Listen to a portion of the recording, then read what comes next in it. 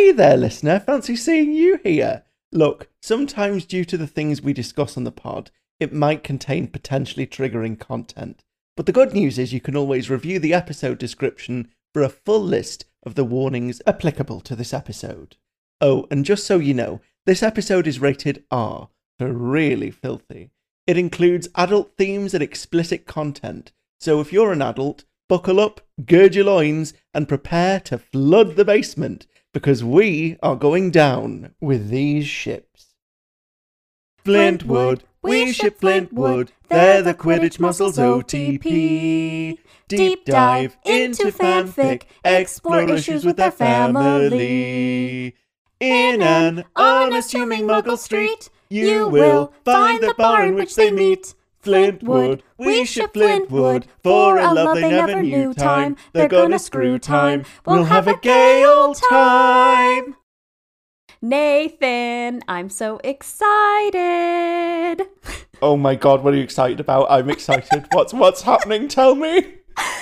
We are almost to our 1 year anniversary for the podcast. Oh, I'm so excited I may vomit. Like, this is a monumental milestone. Can you believe that we've been doing this a year? It doesn't feel like it's been that long. Like, of course, I can believe we've put a lot of time, energy, work into this, yes. And it's been so much fun, but it is amazing to stop and think, okay, May of last year, we started doing this. And then the December before that May was when it was like the ideas were coming together. So this is so exciting. We're so excited.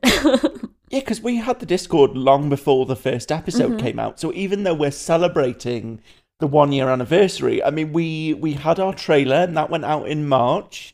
And then our first episode went out in May. So we've been doing this for a while now, and I guess it's time to celebrate that. And what better way to do that than with some fun and games? Which, can I just say, listener, you personally, you listener right now are not prepared for the shenanigans that we're going to get up to next time. It's going to be unhinged. It's going to be like nothing we've ever given to you before. And I'm really proud of it, because of how crazy it is. I'm just, I'm here for the energy of it. I'm just so, the ideas that we had a couple of great suggestions from listeners, including fanfic Mad Libs, which we are definitely going to do another time. But in the spirit of that sort of idea, that's what we're bringing you next time. I mean, did you want to go into any more detail, or you just want to leave it like mystery?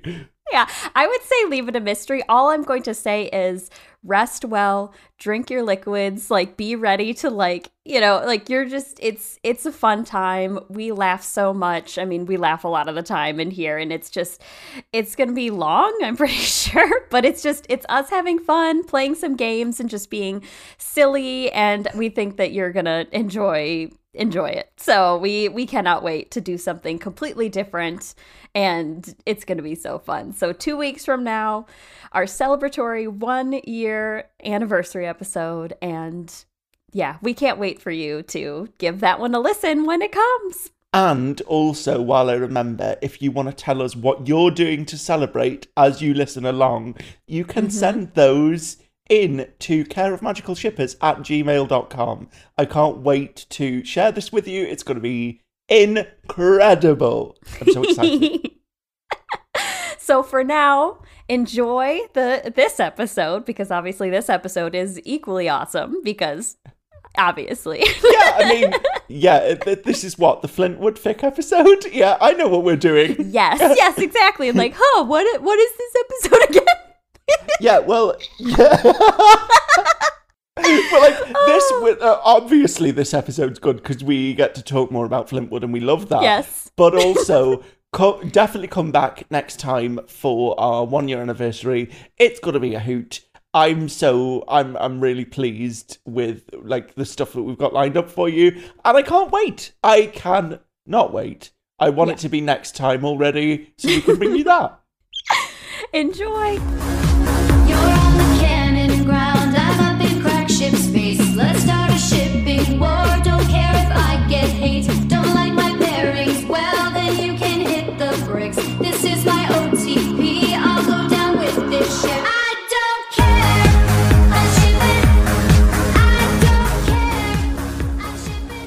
Welcome back to Care of Magical Shippers, a Harry Potter ship culture podcast. And I am Megs. And I am Nathan. Yes, I let you say your name. Yay! You did. I love these little moments where you let me I know. speak. It's so fun. It's almost like we're co-hosts. I know. Oh, man. But, okay, so already Look, why you don't can you tell the listeners what's going to happen? Because Megs is hyped this week. I'm just going to let Megs riff for a little bit. So, of course, last week we did our Flintwood episode, and I went into a little bit the fanfic that I read that was really fun for me, and I, of course, hyped it up and told Nathan to read it, and luckily you liked it, so we were like, yes, we're going to do an episode on it. So that's what we're here to do. So we're talking more about our delicious, like, Quidditch muscles clashing together and Literally banging together.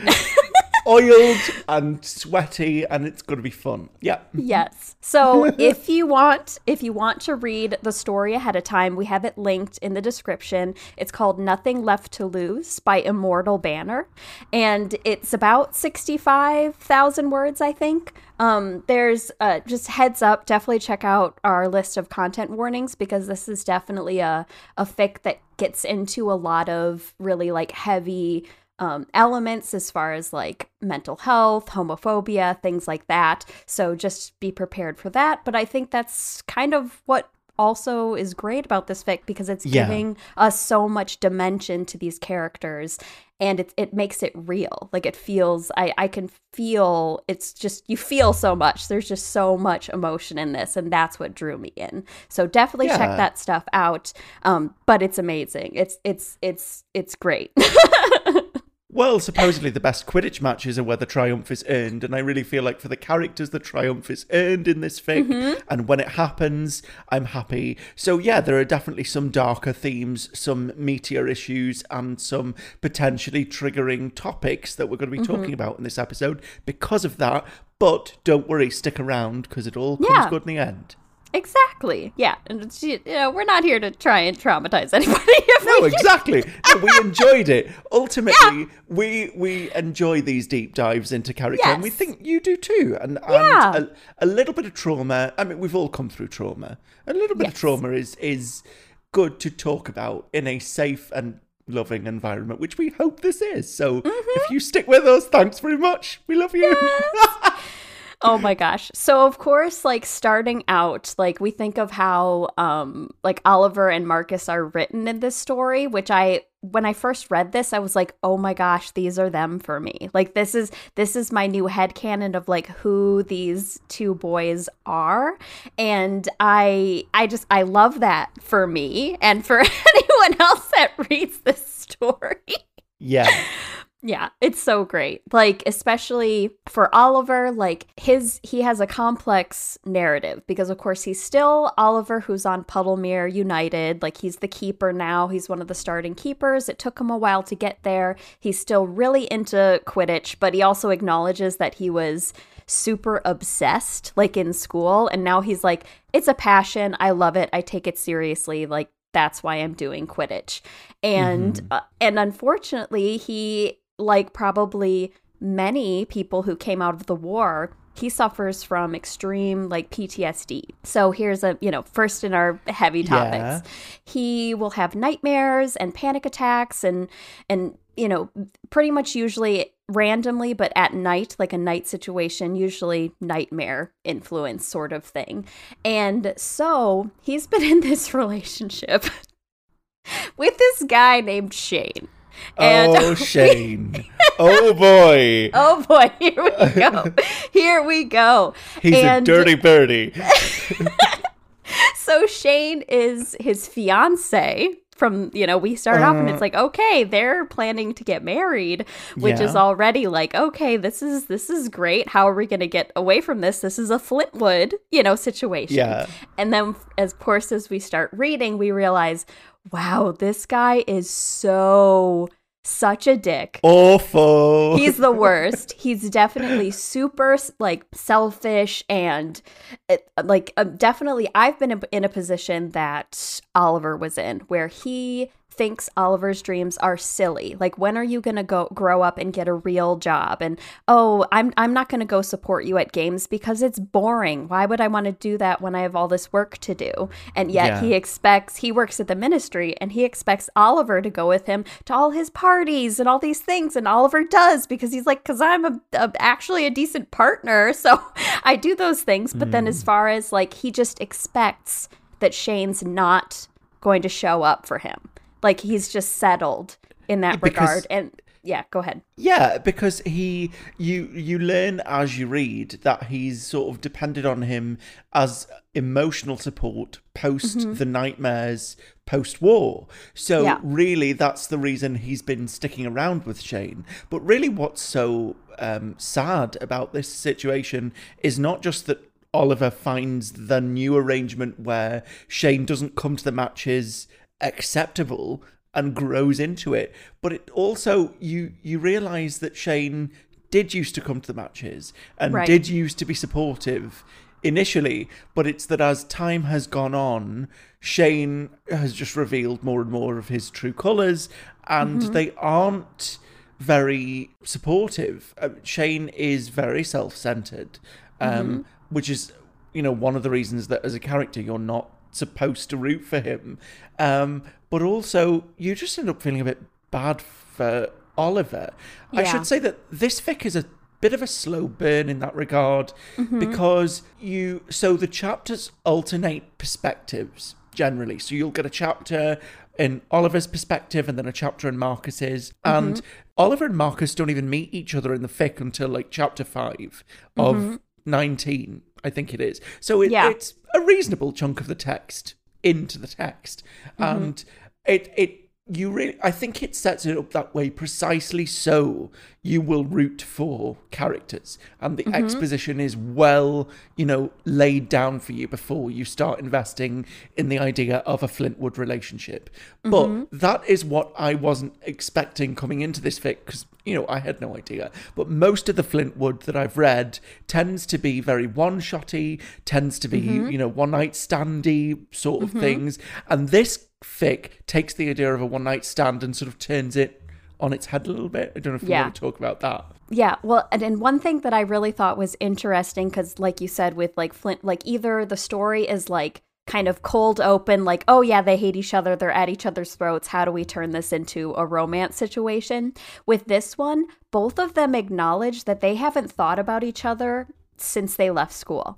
Like when they saw each other, when they finally meet each other, both of them were like, oh, hey, I remember that guy. Wasn't he the Quidditch captain for the Slytherin/Gryffindor team?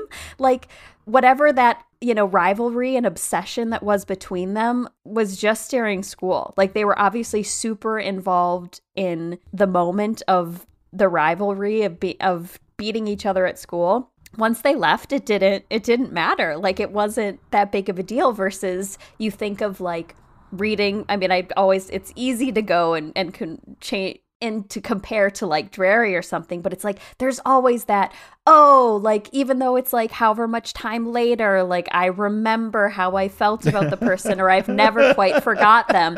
And of course, to me, I think it's interesting, but also I don't believe it. Like, I wasn't necessarily like convinced. Like, I accepted that was how it was in this story, and so then they were going in to essentially get to know each other all over again, so they didn't have too many preconceived notions. They were just like even Marcus is the one who's like, that doesn't matter, that was back in school. And Oliver starts being the hothead of like, well, I remember when you blah blah blah, and he's like, dude, that was like 10 years ago, like what do you or whatever. Like, he's like, why are you bringing this up? Like, it doesn't matter. But yeah, I don't even remember what the initial like question was, because I just got like swooped into that with a one shot and yeah, blah blah. I was talking about how we were thinking about turning the idea of a one night stand on its head with this fic. Okay, well, so of course, I mean, I think that we can put a pin in that, because obviously we'll come around to them, meeting each other. This is where we'll do editing magic, yes, cut and exactly. slice. We'll, put this somewhere else. We will. We'll come back to will have the appearance that we are capable of producing a cogent thought every now and again. Yes, continue. What do you want to say next? Yes. So it was like, as we were saying, as far as like starting off with having a significant amount of the text as starting to root for people, you meet the characters that you know that you're gonna be there for, and then you meet the characters who you're like, dude, you're like, Oliver and Marcus have toxic people in their lives, and it's them trying to navigate how they live with that toxicity, if they can get away from that toxicity. Luckily, this is another one of the saddest things is Oliver is self-aware that Shane isn't enough. Like, he's self-aware. Correct. He talks him like over and over again. He's like, I know it shouldn't be this way. Or he ran into Katie Bell and Alicia Spinnet like randomly after years, and they were like, oh yeah, blah blah blah, and like your boyfriend, like, oh, he didn't make it, and like, oh, like he's like, wow, I don't care that he didn't, and that's a problem. And like, it was just the whole time you're just like, dude, just do it. And finally, I love that it was just like he just made the choice. He's like, you know what? I'm not happy. Like, I'm done, and I'm leaving right now. And just like went to his sister's house and cut it off. In comparison to Marcus, who's in the position where he actually came out relatively early, like at least to his family. Yeah. I think he was like 14, 15 when he actually came out to his family. Seems right. Yeah. Yeah. And so his parents have known that he is gay. But the whole time, of course, they're of the mindset of like, oh, this is a phase. Like, this isn't, you're just trying to rebel. Like, this isn't going to be you forever. And their entire goal, regardless of him having an older brother, like, I feel like these guys his parents should be happy that he has an older brother, Chris, who has a pure blood girlfriend, soon to be fiance sort of thing. And yet they're trying to, like, they're shopping for pure blood heiresses to marry to Marcus. And so like luckily for him, I don't know how he got away with it, because as far as we understand, he's still getting money from his parents. Like, his older sister doesn't, because Amy, who's his oldest sister, she married a Muggle, and therefore, like, that's right, she sort of gets black family style was like literally cut off, and pretends, for those that watched Encanto, like, she's the Bruno. Like, you don't talk about Amy. We don't talk about Amy. No. We're into the Disney references already, people. 15 minutes in. That's late for us. I'm proud of us that we managed 15 minutes with nothing. So you're lucky, listeners, actually. If you didn't come here for my singing, then what are you here for? So of course there's Amy, who Marcus knows how she lives and how it's like she loves John and is happy in her choices, but he knows how much it hurt her to have been cast out of the family. So for him, it's been hard for him to navigate, like, how can I be who I am, but also have my parents accept me, even though I know it's impossible. And the only way it's going to happen is if I fit into what they want me to be, but I also know I can't do that. And of course, him processing things is very different. Like, from the very beginning, the history of Marcus Ever, he has only slept with people once. And he's definitely like, he's getting around. Like, he's just having one night stands with Muggles only, because he knows that he doesn't have a phone, so he can't save phone numbers, or like he'd be able to shake them off. Which, by the way, is the worst excuse in the world. Like, how easy would a Muggle phone be to procure? I know.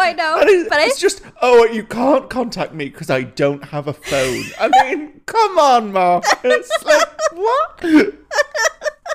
But yes, sorry, didn't mean to cut across your point. Yeah, he has this one bar that's like the bar that he'll go to, and it's funny because obviously he'll see all the people that he's like slept with, but he's like, I just ignore them. like I just ignore them, like, no big deal, sort of thing. And he that's his like issue of like him not being able to be in a relationship or feeling like he deserves to be in a relationship. And there's so much about Marcus's character that's obviously a lot of like self-loathing and accepting the fact that it's like, I'm not a worthy person and that's just who I am. Like, he's literally accepted that he's not, you know, worth having more than just, you know, what he's doing and what he has. And it's so sad. Yeah, and it's sad because that's, of course, the reality for a lot of people in that position, is that other people's homophobic ideas end up rubbing off on them, and they get sort of internalized, and you sort of think, no, oh, maybe I'm not worthy. Maybe this is all I'll ever amount to. Maybe, you know, and I don't know if this was me reading too much into Marcus's character, but I sort of felt like maybe because of the pressure his parents were putting him under with, you know, having to find an heiress and conform, that the lifestyle he was choosing, like, he couldn't commit to anybody. Yeah. Precisely because he was like, he actually says in the text, or, well, I don't know if he says it out loud, but we have those moments of introspection where he's like, I can't be emotionally vulnerable with anyone because they'll get too close, and I can't let anybody get too close. And there's that thing of, I think there's a very relatable impulse to want to push people away, to save yourself and them from the further heartache of, you know, whatever it might happen to be. So even though it is sad, it was that part of it I thought was very well written, because certainly to me, that had a chord of relatability to it. And a lot of it was stemmed from his parents. Like, I think something that he thinks about as he and Oliver start getting closer is like, I don't let people in because letting people in means that they have to see my parents and how they treat me, and therefore how they would treat them. And it's just like, he's just trying to put on the strong point of like, I can take this, I do take this, but I wouldn't wish it upon anyone else, so I'm not going to do that, you know, for anybody. But yeah, so once we get into them actually meeting, so it's funny because like Oliver just has his moment where you just want to be like, huzzah! Like he comes in and he's just like, you know what, I'm done. I don't love him anymore. Like, it's just, I can't do this. And he just literally leaves and goes to his sisters, I think. And okay, you need to talk about like, so he obviously breaks up and he knows it's the right thing to do, but of course he's only known this relationship for, I think, 5 or 6 years, like a long, you know, they've been together a long time. And he goes into obviously his state of post-breakup depression and spends the whole day in his pajamas while his sister and her husband is at work, and he watches Friends. He does. I made it like, there's a specific note in my notes that I was like, I love that depressed Oliver watches Friends all day. Again, massively relatable. We've all been there. I loved that. But there was a moment as well where his sister acknowledges it, and she goes, so you've just been watching Friends all day? And he goes, oh, that's what it's called. And I was like, Oliver, it's right there in the titles. Like, how do you not see it every single time? Friends. Like, it's he obviously is not even present in whatever. And so, of course, like, the biggest thing that, I mean, I don't necessarily think is, like, the healthiest way to move on from a breakup, but his biggest thing was like, the way for you to get over it is to move on. I'm like, it's been 2 days. Right away, yeah. Like, even if he has acknowledged, like, I am not in love with this person anymore, like, it's still a loss of something that he'd invested in for so long. But I think what was in his favor was that he wasn't, I don't think he was prepared or ready to actually do it. Like, he has to like look up his what is it, his sister's boyfriend or husband or whatever, who is a like, muggle. hey, use my computer and you can look up to try and find some sort of gay bar nearby.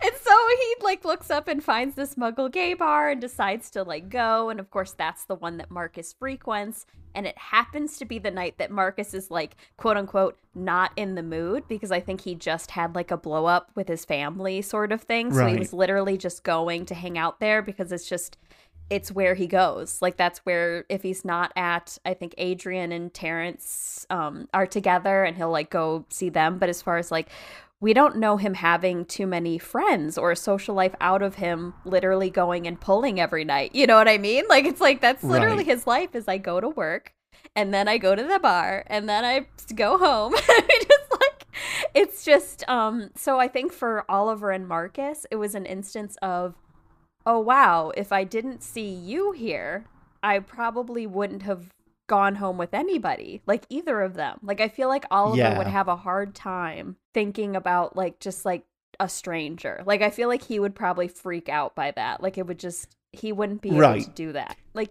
And like you say, Yeah. it was so soon. It was Yeah. so soon. It's a very quick leap to go from I'm leaving you, I can't do this anymore, Mm-hmm. to then be like, let's go and have a quick bang in the loos. It's Right. you know, Yeah. you know, that's very fast. And I don't. Besides which, I don't think Oliver ever was that character anyway. He's sort of characterized in this fic as a bit of a softie, and you know, that comes across in his, you know, being the more, initially anyway, the more emotionally vulnerable one, and yeah, and that is how he is in my headcanon as well, especially in this pairing. But he, like you say, it happens too fast. He wouldn't have been ready for it. And I think it's one of those ones where the author is setting us up for, look, here is this serendipitous moment where where these two friends from school meet each other in circumstances they shouldn't be meeting each other in. And because of that, then they start to become, you know, they feature in each other's minds more. yeah. And the way I think that this is also, like you said, like serendipity, like it's also an instance where when you're not necessarily looking, you find Yeah. what you need, sort of thing. So it's I like, hate that, by the way. I know, no, That no. rule so much. Like, I know that's I've how been it not works. looking for years. Where the hell are you?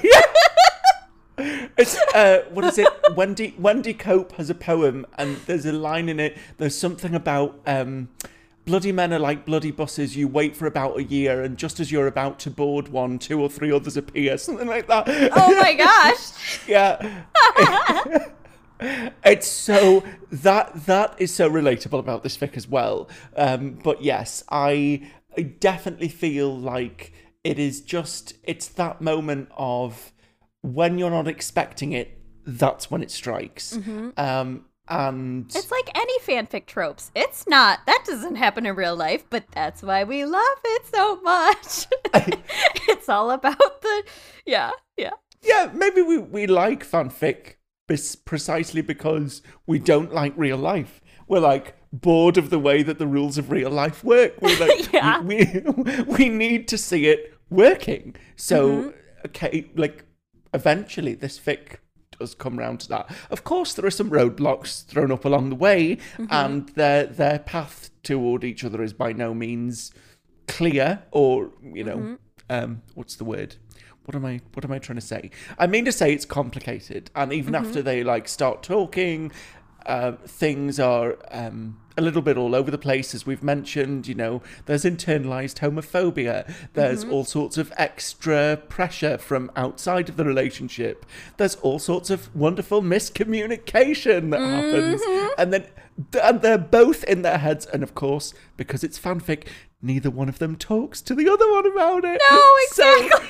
So there is so much angst. The Yes. angst is off the charts, but It's it's so worth good. it. It's so good.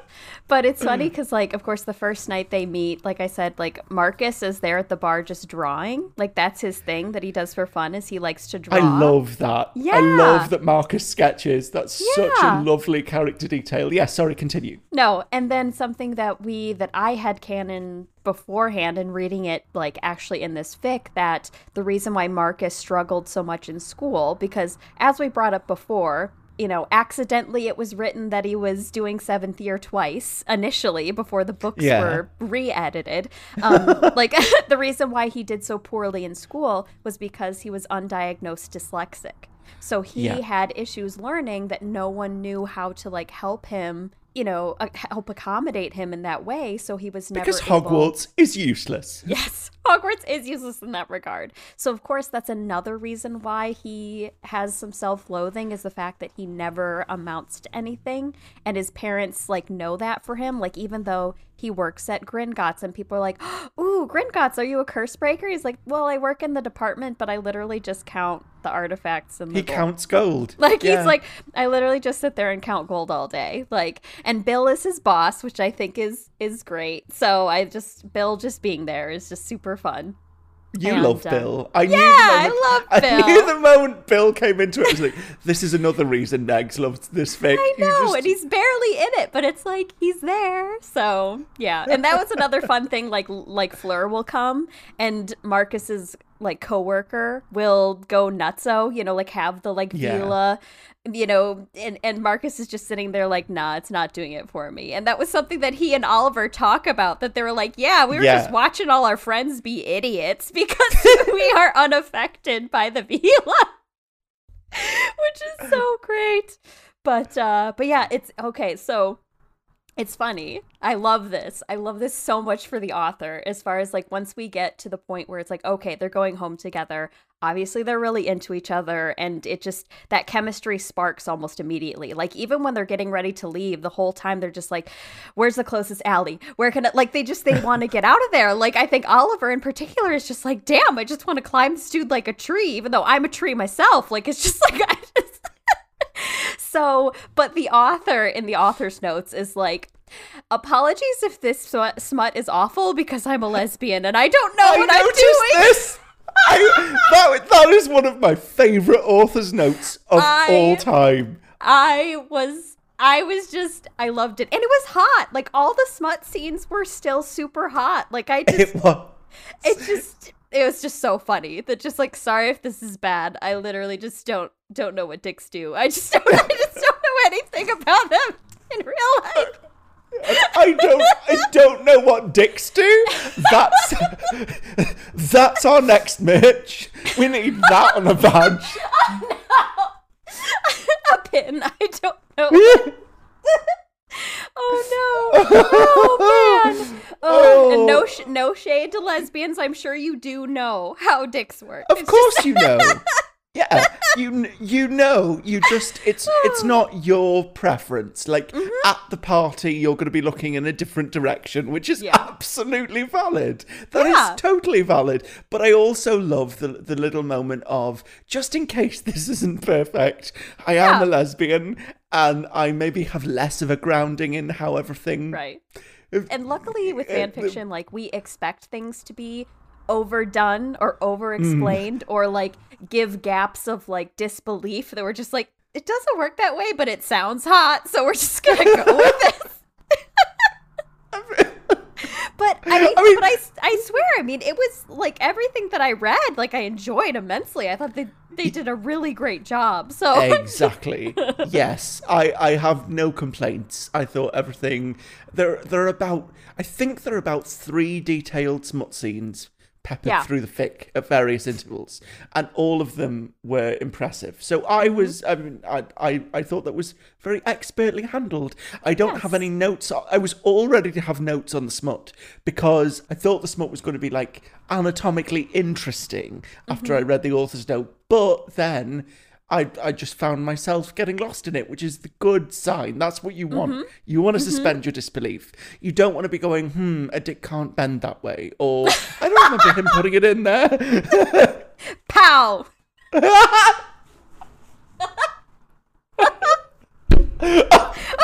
I hit my mic. He powed the mic. Yeah.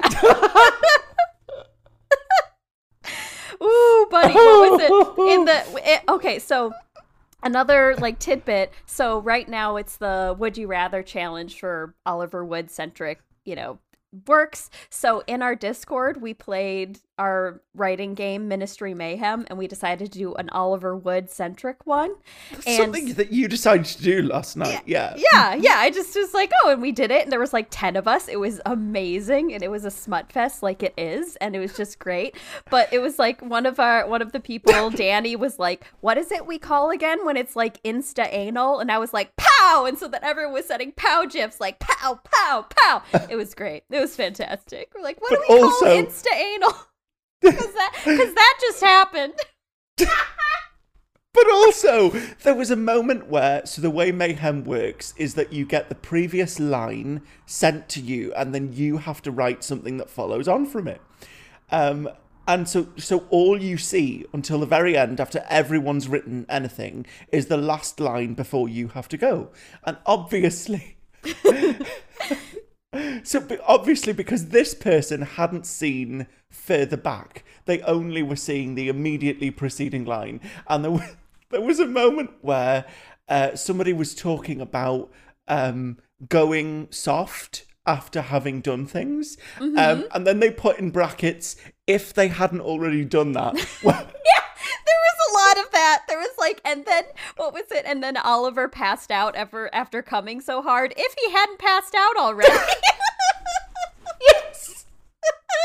That was just the funniest thing. And if Oliver passed out, if he hadn't already passed out.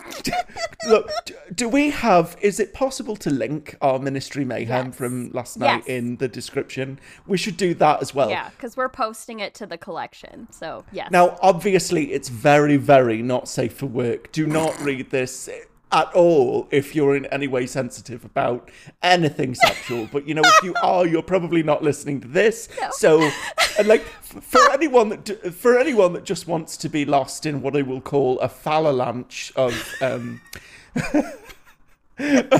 of interesting diversions, also Marcus Flint is there, Charlie Weasley and Lee Jordan apparently. So that's and Hagrid. And Hagrid is like voyeur there, which is really random, like crying about how beautiful the scene is. I mean, it's just like... Anyway, back to the fic. Yeah. But anyway, go read our Ministry Mayhem if you haven't already. It's a lot of fun. It's a mess, literally. It's such a mess. They made such a mess. I'm thinking I should podfic that at some point. If I do, in between now and when this episode is released, we'll link that in the description as well. Yeah, that'd be so much fun. I would love to see how far you could get with all of that. Like without, yeah. I'm going to corpse so much, but it'll be great. Anyway, back to the story. Back to the story. So, of course, they have their night together, and then, what is it? He accidentally, like, spends the night and, like, wakes up, and he's like, oh, crap, I better go. And Marcus, who normally is, like, kicks people out or leaves while they're sleeping, like, he's never stayed the night with anybody. He's like, oh, yeah, go, obviously. But then he was like, why was I not mad that he, like, accidentally stayed? Like, he's just, like, already contemplating that something's a little bit different. And, of course, he's worried about the fact that he's like, the reason I do muggles is because I know that I either don't know them or haven't met them before or have no connection to my real life, which is the wizarding world.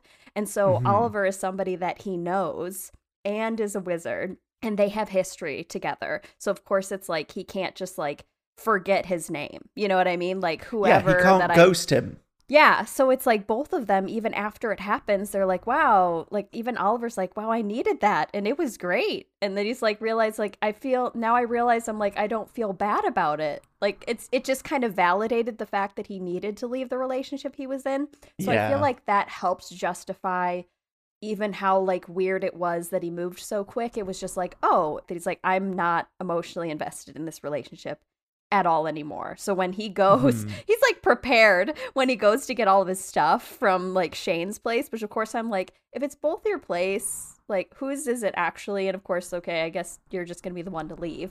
But he was prepared. Of course it makes more sense in the text for him to leave because it's like making more of a statement. But yeah, I get that as well. I was like, wait, why are you what? Yeah.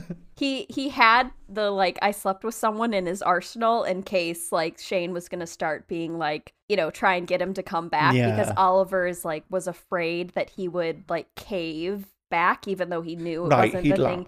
Yeah, he's like, I need something to remind myself that this is, you know, so that it could just cut it off, which is what happened. And it just so luckily in that regard, when it's over, it's over. Like we don't get any we don't get extra overlapping angst with Shane. It's like he's done with Shane. And then Shane's gone, and which is good. Like it's not like he tries to get Oliver back. Or the only thing with Shane that we get is Oliver's parents, who aren't necessarily homophobic, but they have that like microaggressive tendency to say things Right, that yeah. they don't realize are hurtful but are.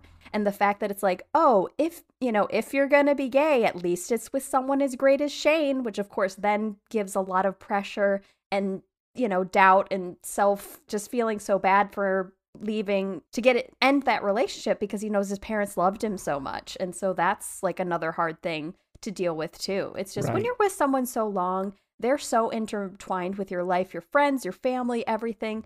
It's not going to be easy. So, and of course his parents are like, we've been planning this wedding. Like, okay, I get it. Like, that's going to be a mess. Like, you have all of this going on.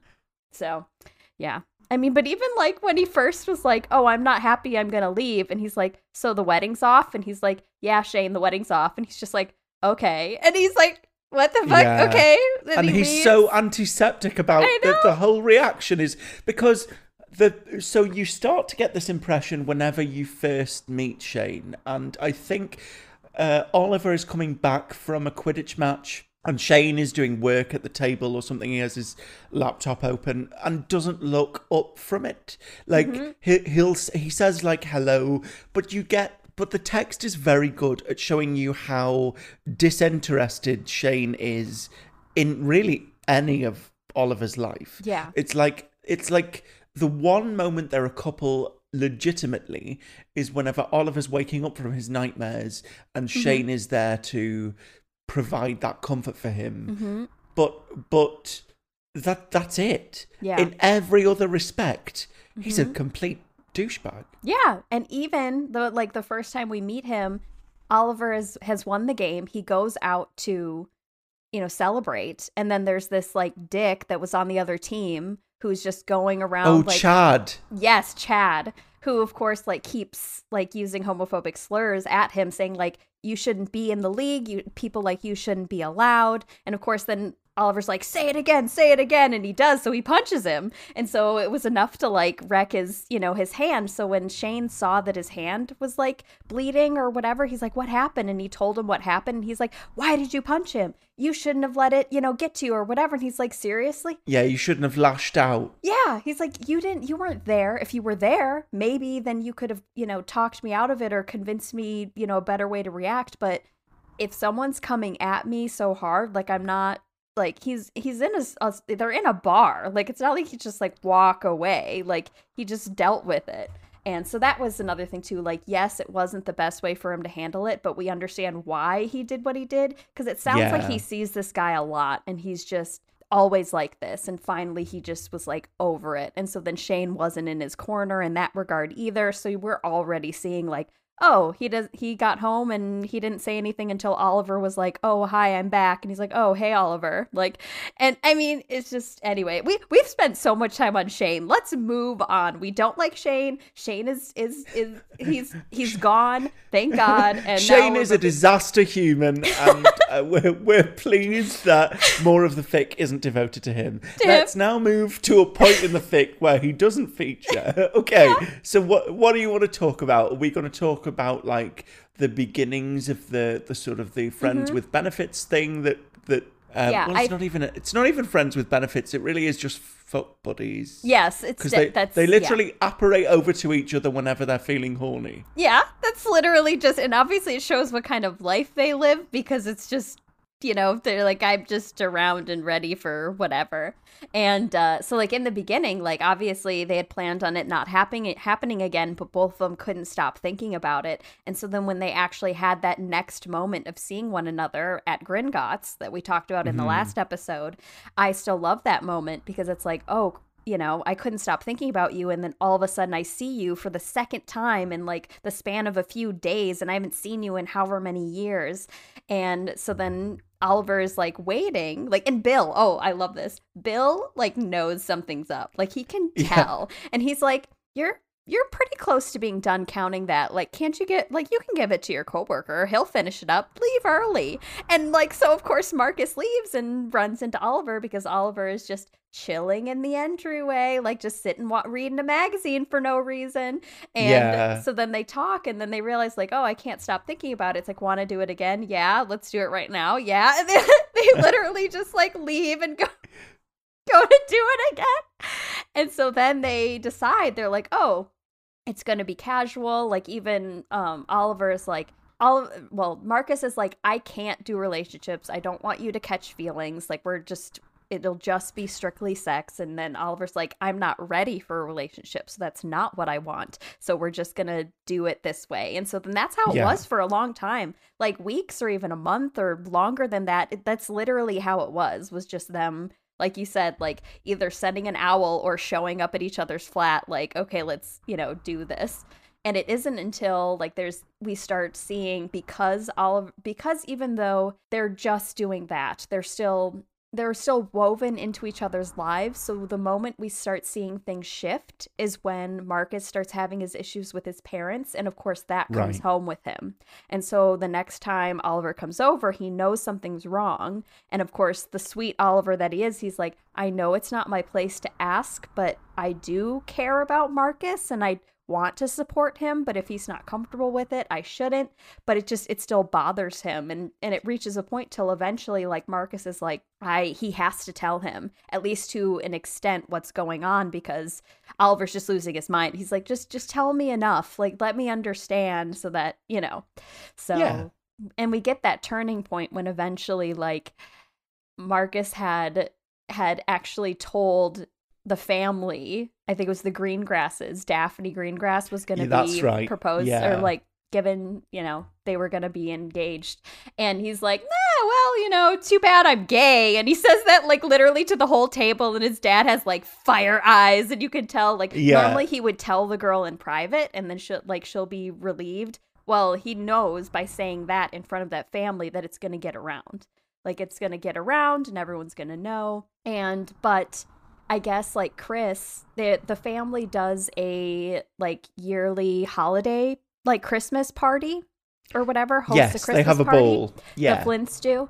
And so Chris comes to Marcus because of course Marcus has to go, and he's like, just so you know, the Greengrasses and our parents are under the impression that this is just a phase. So when you go there, like you're there to be there with Daphne sort of situation, and they're gonna try and get Marcus to actually like accept to something like that. So then Chris is like, is there anyone you can bring with you? And of course Marcus is like, no. And then he's like, well, I guess I could ask Oliver, but that would be weird because we're not boyfriends. Like, it's just like, maybe he could just help me out. And so that's like the turning point of the relationship of, it's like, yeah, we're just pretending. But then in pretending, you realize it's like, it feels natural. Like it wasn't forced.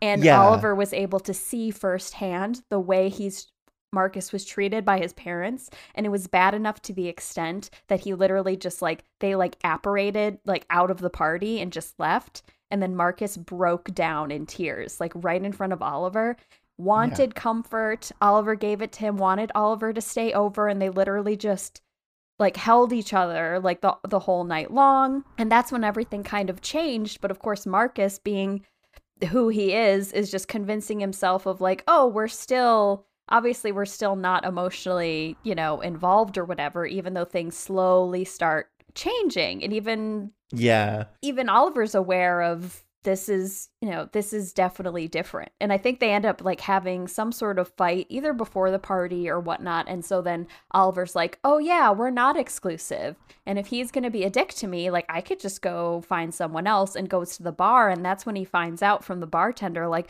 oh, I haven't seen Marcus in weeks.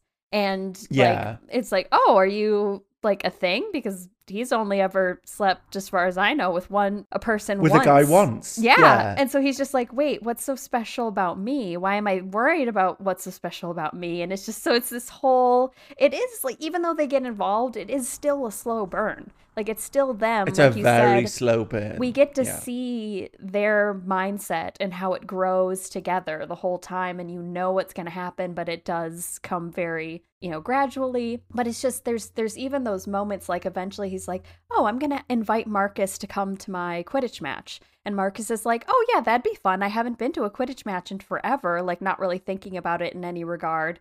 And it's just, they start doing like the boyfriend things, and it's okay. Without even consciously realizing it. Yeah. Neither of them gets this. Yes. Like, this is the irony of Marcus going, don't catch feelings, Yes. is that the entire time he's thinking about Oliver, he's catching feelings. Yes. Like, the whole point of this was like, I need to distance myself. But like, the flip side of that is part of him subconsciously is aware of just how much he does care. And so I think it's actually after the Quidditch match, whenever, because Oliver has, I think they have a fallout or there's some sort of disagreement, but then Oliver meets up with, is it Katie and Alicia? And they say, oh no, like, this is Marcus actually does love you. He actually does have feelings for you. Yeah. And they spot it when he turns up. He was like enamored. He didn't take his eyes off you, like at the game. Yeah. Like he's like, of course I looked at him when I saved a goal, because he's obviously going to be looking at me, but had no idea that Marcus was literally watching him the entire time.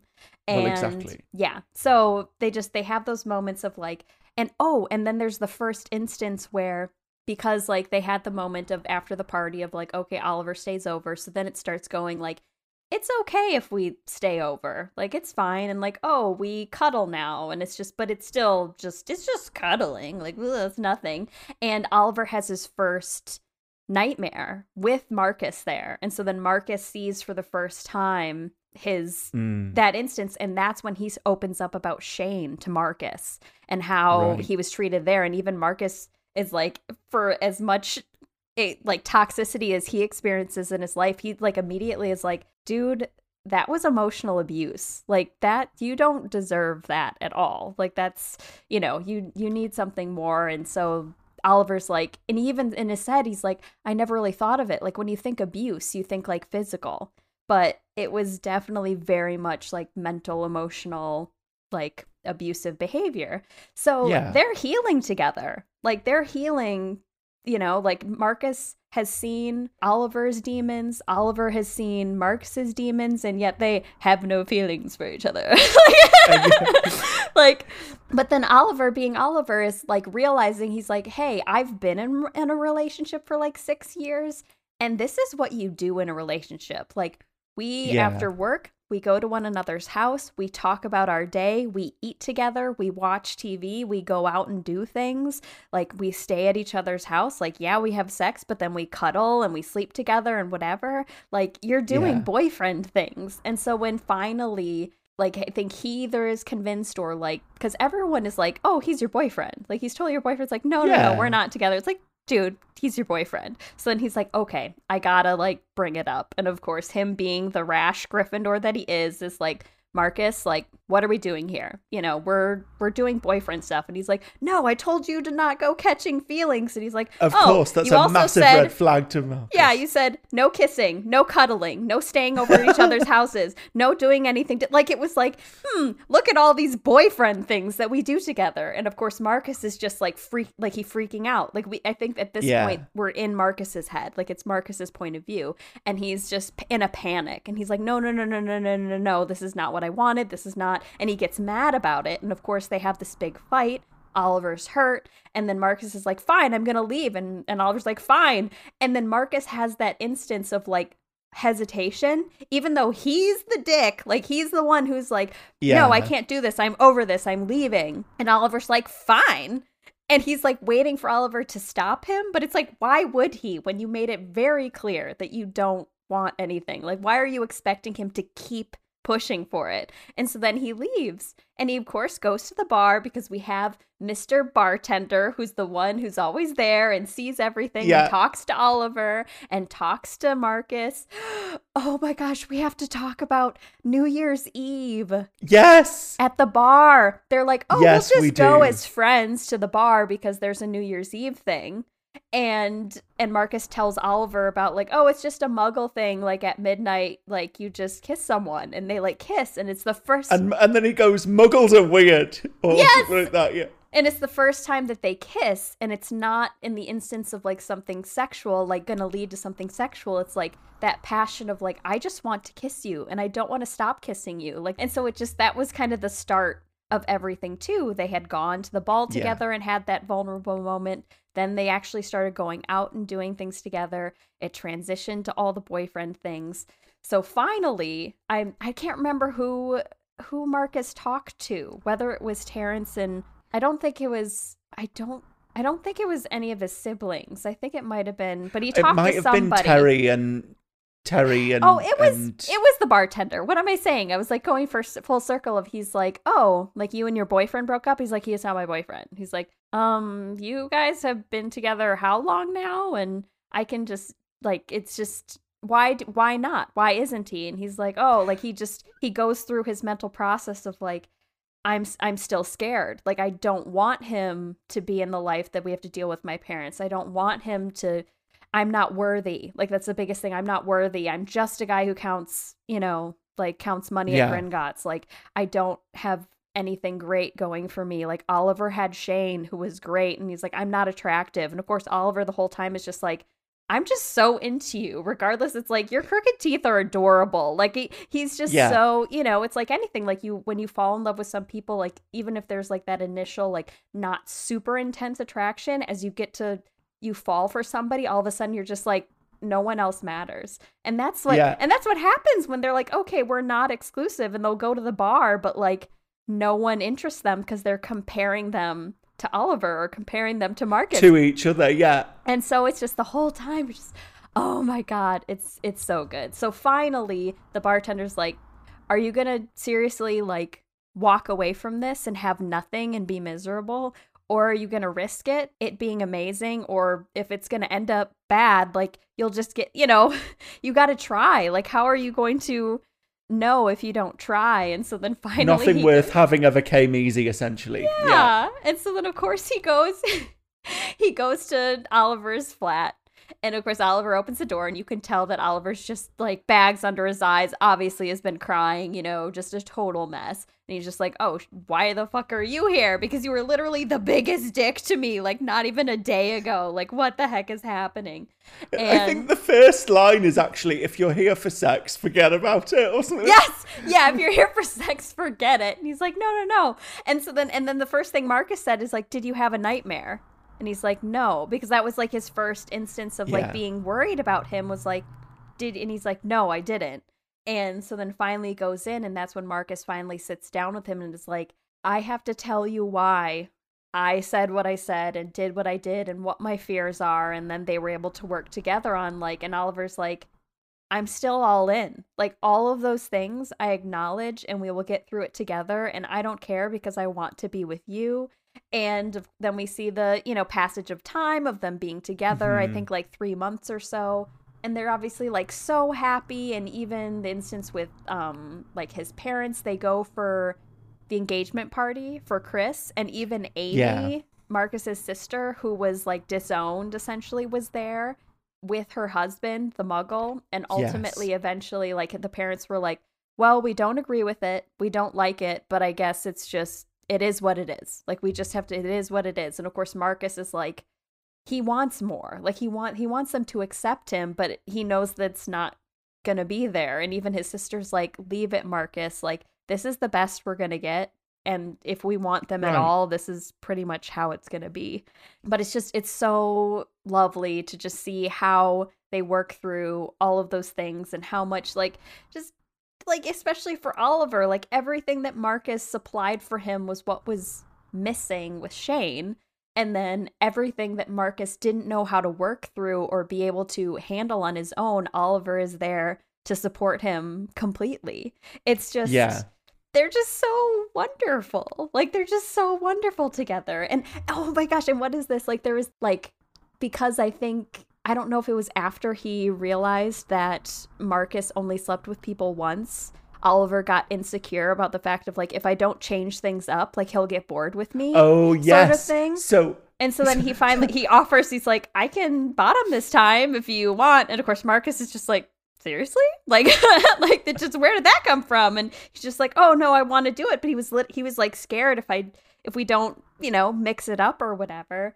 And yeah, it was funny to like how how Oliver was kind of caught off guard at the beginning, that Marcus is like, I'm fine with whatever. Like, I don't really care. Like, and he's like, oh, you've never bottomed before? And he's like, no, Shane never let me. Like, sort of thing. And he's just like, oh, he's one of those. Or it was kind of like Marcus was like a power bottom. Yeah. So Marcus is like, no, I'm fine. I'm good with either. So then, it's just that was nice too. The fact that they were able to kind of do role reversals and be able to give each other like all of what they needed without, any limitations and things like that. And I don't know, it just, the whole time, it's really slow. It's very emotional. There's so much angst, but it's just so beautiful how everything like ends up. And when it ends, I'm like, that's it.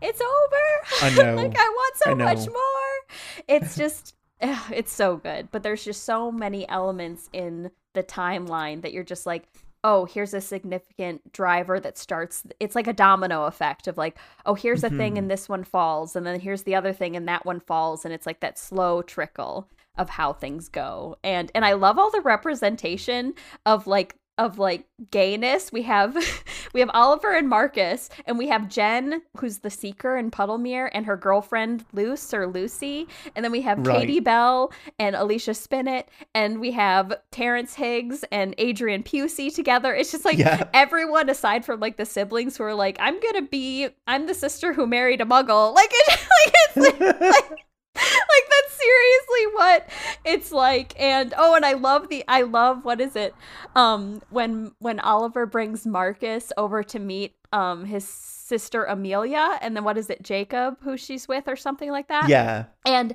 Marcus and Jacob start getting into this intense conversation over like muggle versus wizard money and like how stupid, but like it's just like, and they're going back and forth, and then it gets into soccer, or aka football versus Quidditch, and the whole time, which is everyone who doesn't like Quidditch uses this argument, which is hilarious. Like, I love those instances where there's things that people are like, this is what I think and believe, and this is the rhetoric that we all say, like there's always that one thing that is said when you believe what you believe. He's like, the only important person is a seeker. Like, if the seeker catches the stitch, then it's over. Why are you guys even doing all the other things? And of course, Marcus is like, you don't understand, blah, blah, blah, blah. And Oliver's like, dude, I've been having this discussion with this guy for years. Like, you're not going to get through to him. And he's just like, I don't care, blah, blah, blah. And he just like, it's just so funny, like watching him get into it with, it's just so fun. I know exactly what you mean. It's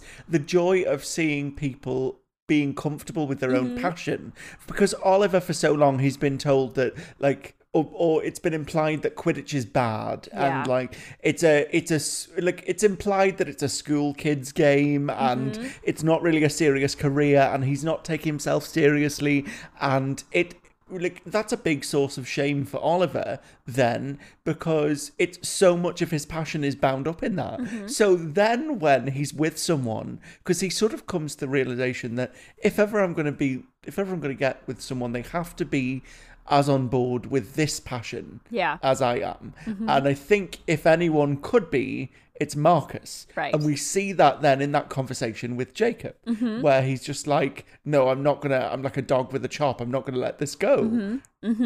And it's just that instance of Oliver just watching and being validated in that feeling, like him just be like watching Marcus be passionate and talk about the things, and him just being like, wow, I have it. Like, I have what I wanted and needed, and he's there, and he's perfect for me and wonderful. And it's just, and even like the siblings see it, like all the siblings are on board and are just like, from the moment I met Oliver or met Marcus, I liked him. Like, it just, and that was something that Oliver was obviously worried about, of like anyone his parents was going to like compare to Shane, which he hated that would happen to Marcus. But obviously Marcus is different. So eventually they obviously warm up to him and all of that. But most of their relationship, when they get started until the engagement party, like they decide to be together, he hadn't seen his parents since the Christmas party. And so then it's Right, months later yes. that they go for the engagement party. So the whole time, like, they'd been together, they hadn't seen Marcus's parents again. So of course, like, going into it, like, hey, this is my boyfriend. We've been together for however long. And it's like, this is how it's going to be. And you need to be okay with it. And it just, yeah, oh, like, obviously we don't get everything perfect because, like we said, like, the parents are just literally tolerating it. And that equally breaks Marcus's heart. Like, he knew he didn't want to walk away like Amy had because he knew what it did to her and how it affected her. Right. But he didn't want to compromise what he needed, so it was literally an impossible task. So I could see why he didn't want to invest in anything emotionally or a relationship, because he didn't know how to navigate one in his life. Yeah. Like, how do you even have a relationship with parents doing that? Like, it just would literally disregard or whatever. Like, it's just Yeah. crazy. But also, we might not like to read it because these aren't ideal circumstances within which to form a relationship. But also, it is realistic that a lot of people are emotionally distant or closed off or have past baggage or, have to work through things in order to get to a happier place. And the thing is, like, what's that saying? It's a quote from somebody, but it's not about finding somebody with no baggage. It's about finding someone who'll help you unpack. It's that thing. And I think, they are that for each other in this fic. Definitely, that's the impression I got. Some of it was very on the nose about how, like, certainly some of the gay culture I've been exposed to, it is very much you shag first and then get to know each other later. Yeah. And that I found that to be, like, it's sort of horrific reading that, because it brought home to me that it's like, yeah, this stuff actually happens. This is the way this, and I don't want to read this into everybody's experience. I'm only going off my lived experience, but I just think it's sort of, well, I'm not saying that we have it backwards, but it's an interesting way to approach things. And it's not until you read a story like this where you're like, oh, maybe there is a different way to do things, or maybe there's a way to negotiate relationships with people that doesn't quite require this sort of clinical, A to B to C approach. I do enjoy it. I had, like I said to you, I think before we started recording, I wasn't overly thrilled with the position that Marcus's parents leave in. I'm still not happy that Oliver's parents continue to be, like, they're better, but they're passive aggressive. So it's a different minefield to navigate. My point is that this author has strayed away from the temptation to make this an ideal, right? And to have everything be... Yeah, the perfect happy ending. Mm-hmm. Yeah, and to have everything be Disneyfied, where it's like, they live happily ever after, which we, as we've established from all of our Disney songs, we've been conditioned by for a very long time. Right. But I'm glad that the author, maintained a degree of realism with that. Not everybody is accepting, and sometimes life is a bit tricky to navigate. But what I do like is they end up in a position where at least they have each other. And there are moments in this, like you said, when Marcus says, I think this is being emotionally manipulative when he's talking about Shane. I wasn't expecting that lucidity from Marcus Flint. Right. Who, we just, as we said, he's described by Harry as trollish, and because of his teeth, and his height and hulking form and being, like, seen as dumb or whatever, which then, here is it described as the dyslexia situation. And and Marcus is sensitive to it, like, even though the whole time through school, like, he never wanted to come off as someone who wasn't, like, strong and didn't care, but he cared. Like, every time someone jabbed at him in that way, of course it, hurt his feelings. Like, even when he talks about, he's like, the reason why guys go home with me is because it gets around that I have a big dick. Like, that's literally Again, what it is. valid. He's like, I'm not. He's like, I know I'm not a looker, but I think that, guys are happy to come home with me because at least I'm fit and, like. I think Flint is probably a looker. I think Yeah. he thinks he isn't because he gets in his head about his teeth, Yes. or he's been told that he isn't one. But I Right. mean, we know that he's burly and muscly, and Mm-hmm. like he has to be thick with two C's, right? Mm-hmm. Like that is that's just the way of that. And I think like it for me, this tapped into a really I don't want to say a raw nerve with me, but I think we are all our own worst critics when it comes to how we look, what we're like, how we think, how we act. And I think he's really, what this fic establishes is, he's been in his head about that for a while. He's convinced himself, like you say, he's not worthy. But I also think the, only sleeping with anybody once thing comes from that position of feeling really insecure, feeling like you don't have anything stable or continuous to offer somebody, because you think at some point they're going to find out about you or be put off by you or whatever it is that it happens to be. Like that mental trip switch happens.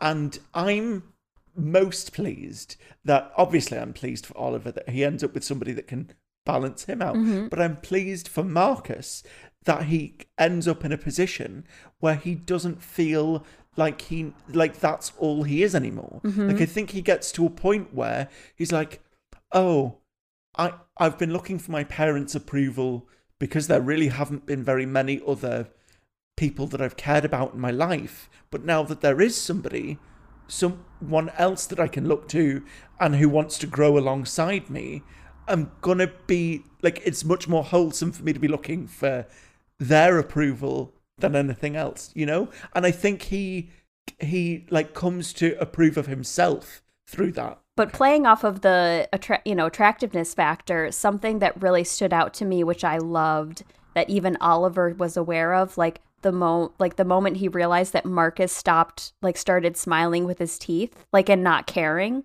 like the effortlessness of his laughter and like being happy and showing like himself 100% versus his insecurity. Like Oliver, that's part of the reason what like really brought him to fall in love with him, because he's like, I can see the genuine person there and I love it. Like, I love your crooked smile. Like you're the one of the most handsome guys I've ever seen. Like, why are you saying that about yourself? Like, it's just they're just everything that the other person needed, and it's just perfect. And it's I'm just so emotional about all of this. I just love this pairing so much, and I just love how all the characterizations, like even the OCs, like the siblings and the friends, bringing in the past Quidditch friends from, Gryffindor and Slytherin, like they all served a purpose that really helped, grow the narrative too. So it wasn't just us seeing the two guys on their own, like it was helping them grow separately with friends and having the friend support of seeing like, hey, this is actually something that you should hold on to. And like, there's just so much. I really love this. Like, I had read it once and then I reread it again before doing this episode. And I'm just like, ugh, I loved it just as much the second time. I feel like I'm really in love with the Marcus in this just because of how vulnerable he was and how broken he was. But then watching him heal and how much he needed Oliver and how much they needed each other. But I loved this Marcus because we almost always like, I'm not mad. Like, I'm totally down for like super like, like gruff, aggressive, like stuffy, Marcus or whatever. Like you said, when we talk about one shots or things like that, it's just like bullheaded Marcus. But to actually see him with issues and him struggling to navigate them and accepting them as like, this is how it is and I'm broken and not worthy. Like, and even Oliver feels that. Like, he's just like, why would anyone want me because I'm broken? Like, I'm never going to stop having these nightmares. Like, I'm never going to, but even that empowering moment of him having his first one by himself and being able to pull himself out of it to be like, I can do this. I don't need Shane. But then the next one he has is with Marcus, and Marcus is there for him. And I think that's another reason why Marcus was okay with them spending nights together, because Marcus was worried about him. So it was like it's just how it happened. Like, Marcus, dude, you caught so many feelings. Like, you were just so silly. Like, the whole thing. Even Oliver's just like straight to the point. Like, and even Marcus, after he leaves, he's like, leave it to Oliver to just be the freaking Gryffindor about the situation and just spring that on me. Like I wasn't prepared. Oh man, it's just it was so good. I loved it so much. There's so many good examples of everything. I do love it. I love them together. I do get frustrated by how many obstacles they throw in their own way by not communicating and by insisting on being difficult with each other and by having these weird stipulations, not just about the not staying over, but then also at the ball. Marcus prefixes it by going, there's going to be no kissing, but I'll put my arm around you and there'll be some stuff, so that the whole idea of it is that they approach the ball like one big fake dating exercise. Right. Yeah.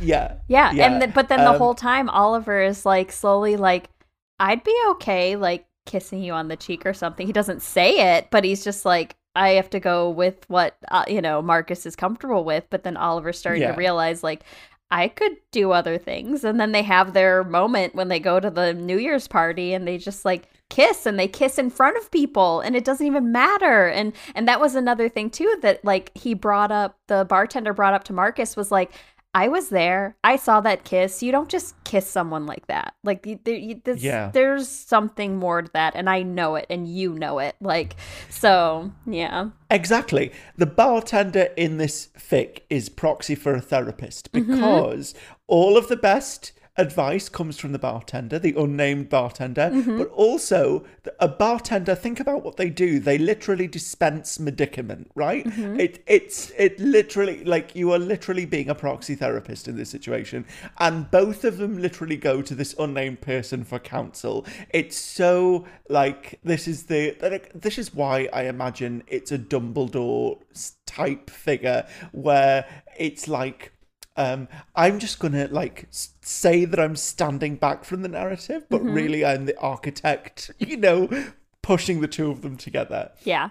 And I love that like the last moment we see the bartender is with Marcus at that moment, and at the very end before he leaves, he's like, and by the way, my name's Gavin. Like, it just was like, after all that, even Marcus even says, he's like, man, I really should ask the dude his name. I've only been coming here for years. Like, I'm just like, since he was 18 and they were, add 6 years, like, needless to say, we still ship this so hard, and we loved this story. And if you haven't read it, like, definitely do. Obviously we gave a good, lots of spoilers to be had, but we can't tell you how great, we can only express like what we were moved by, but you need to experience it for yourself. Like, hands down, it's so wonderful. It's such a great story. I'm very grateful to this author for taking a ship that is normally attributed to like one shots and one night stands and stuff, and extending their arc out to really flesh out why they matter as a couple. And reading this reminded me why I'm invested in them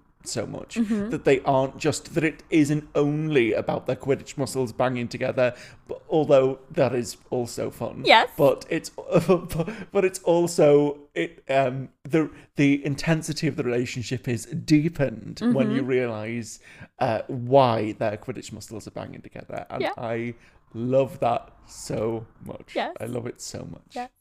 Oh man, now I'm sad because now we're moving on from Flintwood to something else.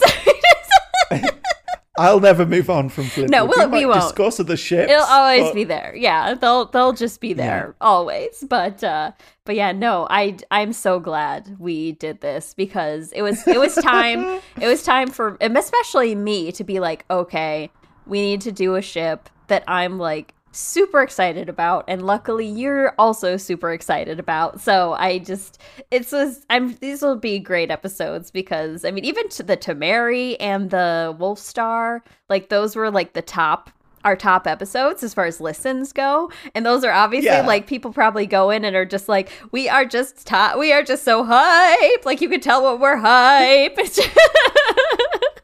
So it's this was so much fun. Flintwood has been my OTP for a long time, and even when you set up the server and everybody was joining, like when you do the little like intro and bio and about yourself, you can list pairings that you're particularly passionate about, and mine were Wolfstar and Flintwood, and it was about time, because we've been sort of doing not necessarily rare pairs, but we've been recently doing a lot of pairings that maybe wouldn't jump to people's minds as like, oh yeah, but this for me, like Flintwood, even though are they a rare pair? Yeah. They're certainly not a main pairing, but they should be a main pairing, because they're canon, and it matters, and I care about them. Yes, exactly. That's all I wanted to say. It was high time. I'm glad we've done it. Yes. I am so on board with the ship. The flag is flying at full mast, much like other things. So definitely check out I know for sure at least there's like one or two so far that are Flintwood in the Would You Rather challenge, like works that were added and uploaded. Ooh. So there has to be some new Flintwood works, which is really exciting. Nice. I am so excited to read those. Yeah. I love when there's like unfamiliar settings or AUs, or as we know, I'm a sucker for detective pairings. I wonder if there's a Flintwood yet where they're like on the same aura beat. Oh, and they have to. Maybe I need to write this. Maybe I'm just like saying out loud what I want to be reading. Something's going to happen. At the very least, I want to podfic the mayhem that was written yesterday. That would be amazing. Oh man, that's always so fun. I'm so glad we did that. It's just like, it'd been ages since we played, and oh man, it was just great. It was so great. This is normally so I think the reason we're caught off guard, listeners, is that this is normally the place where we'd be going, so next week, except that because of the new segment that we introduced, we don't do that anymore. I know. So now we're both very aware that we have to sign off, but as you know from having listened to us regularly, we don't have a sign off. I go bye and Megs hates it.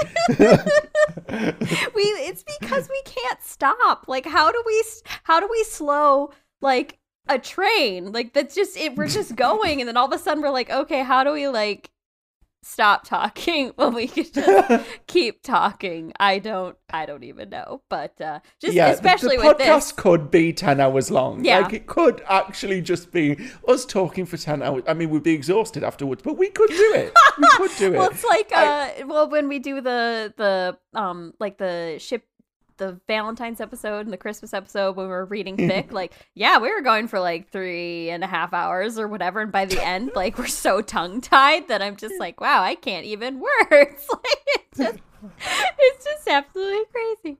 But yeah, so anyway, this was so fun. I'm sorry to say goodbye to Flintwood, but I am excited for what's to come, because we're doing this till we're 80. So we got so much.